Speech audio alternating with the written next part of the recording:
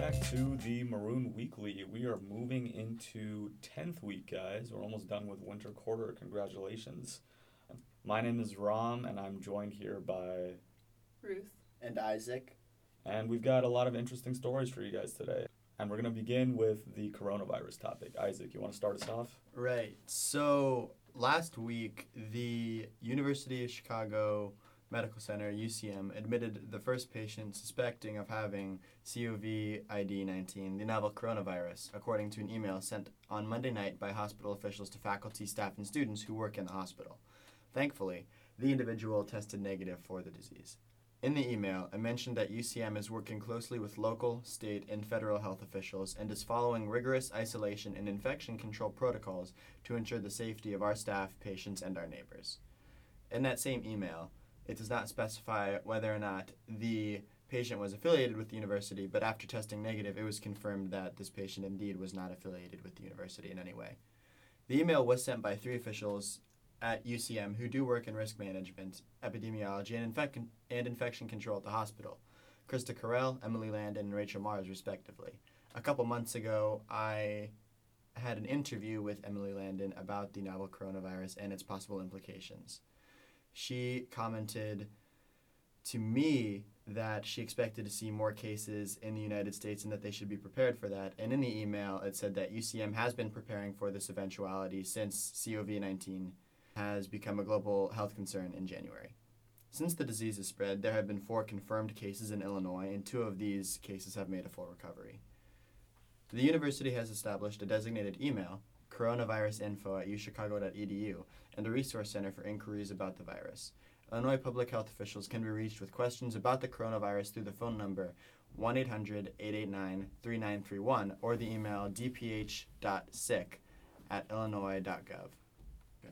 The aforementioned resource center, coronavirusupdates.uchicago.edu, gives updates on the disease and how the university is tracking and providing protocol, with commentary from epidemiologists, emails sent across campus, and public health information. Moving on to a related story, in an article by Yuan Liu, we learned that the college has relocated the Spring 2020 Hong Kong Colonizations Study Abroad program to London in light of the coronavirus outbreak in China. University spokesperson Gerald McSwigan noted that this decision is in line with the university guidance on international travel from Provost Kai-Yi Lee, as well as with the Centers for Disease Control and Prevention and U.S. State Department's Level 4 Do Not Travel alert for China. The colonizations program in Hong Kong has been taught since spring of 2015 and counts toward the civilization's core requirement for students. Participants in the program also learn Mandarin. The relocated program in London will still fill the civilization's core requirement, and local language instructors in London will offer Mandarin courses to interested students. Students who choose to attend will reside in shared, fully furnished apartments with kitchens in central London, according to an email sent to participants. Students will need to switch their tickets from Hong Kong to London following the location change, but many airlines have already issued refunds to travelers who canceled their tickets due to the outbreak.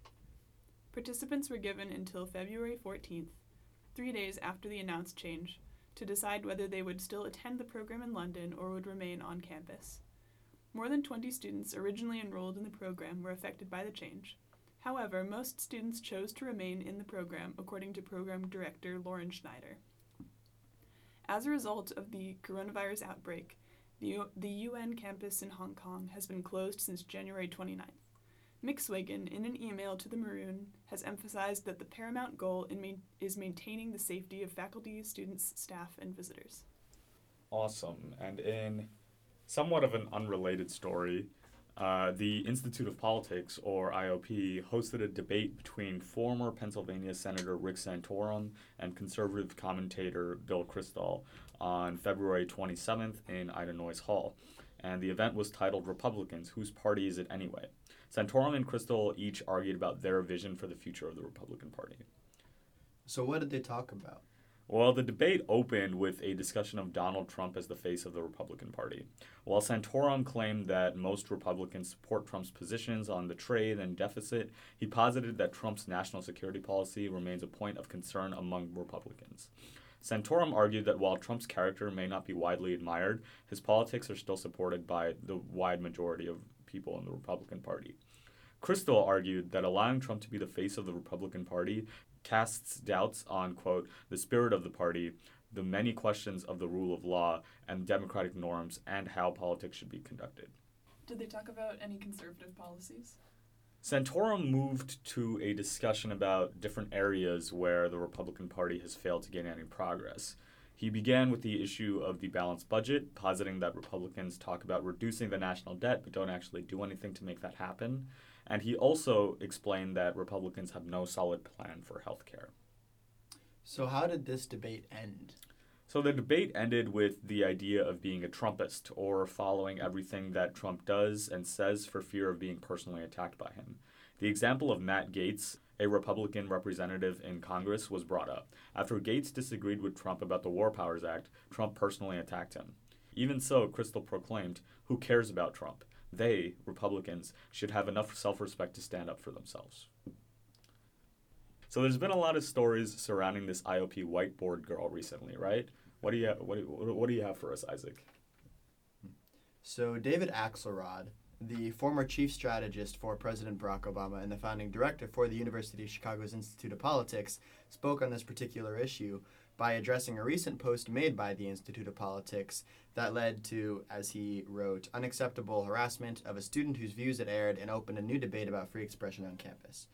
The post is part of the IOP's Why I Vote campaign, in which students write about their motivation for voting, which the IOP shares on social media platforms.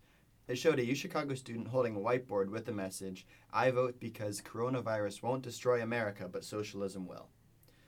And as we could have expected, this post predictably stirred a strong reaction from both university and non-university students and individuals reading the pieces. Axelrod commented that the coronavirus is a scourge that has claimed the lives, sad to say, and will probably claim many more before it is subdued by science.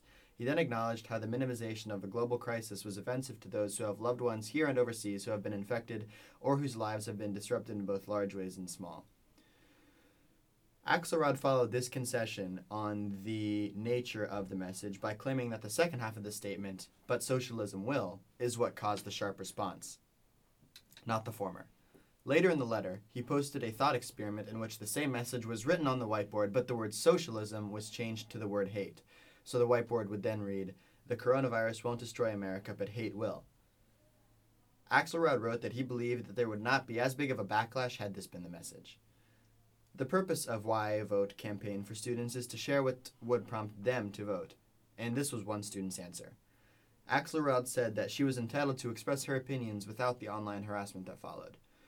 He spoke for the IOP's behalf when he strongly condemned and deeply regretted the threatening comments that the students had received in reaction to the post.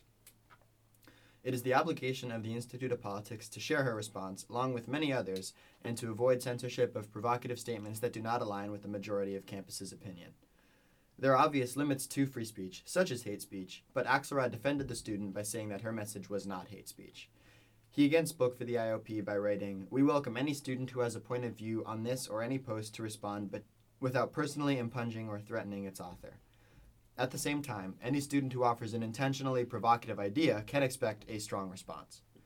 Historically, the IOP has brought in speakers from the left, right, and center to the University of Chicago to debate different viewpoints and visions for the country, and they should not refuse to air a controversial viewpoint from a student because of the likely objection to it. Covering another side of this story, in an op-ed in the Maroon titled "I Am the IOP Whiteboard Girl," Evita Duffy wrote about the message she wrote on the whiteboard for the IOP's I Vote Because initiative, as well as her experiences at this school.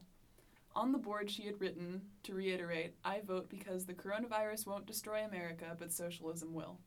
She described being in the minority opinion on campus, as she identifies as a conservative Hispanic woman and considers the campus to be liberal. She hoped it might, quote, "encourage a lively and robust debate on economics," end quote, but she was not expecting threats or messages of hate. She described the attacks she received online from attacks on her character, intellect, family, and appearance, as well as, quote, "threats of physical violence." She then claimed that the coronavirus has killed 12 people in the U.S. and over 3,000 globally, and compared this with, quote, tens of millions of people who have died at the hands of socialism and communism, end quote.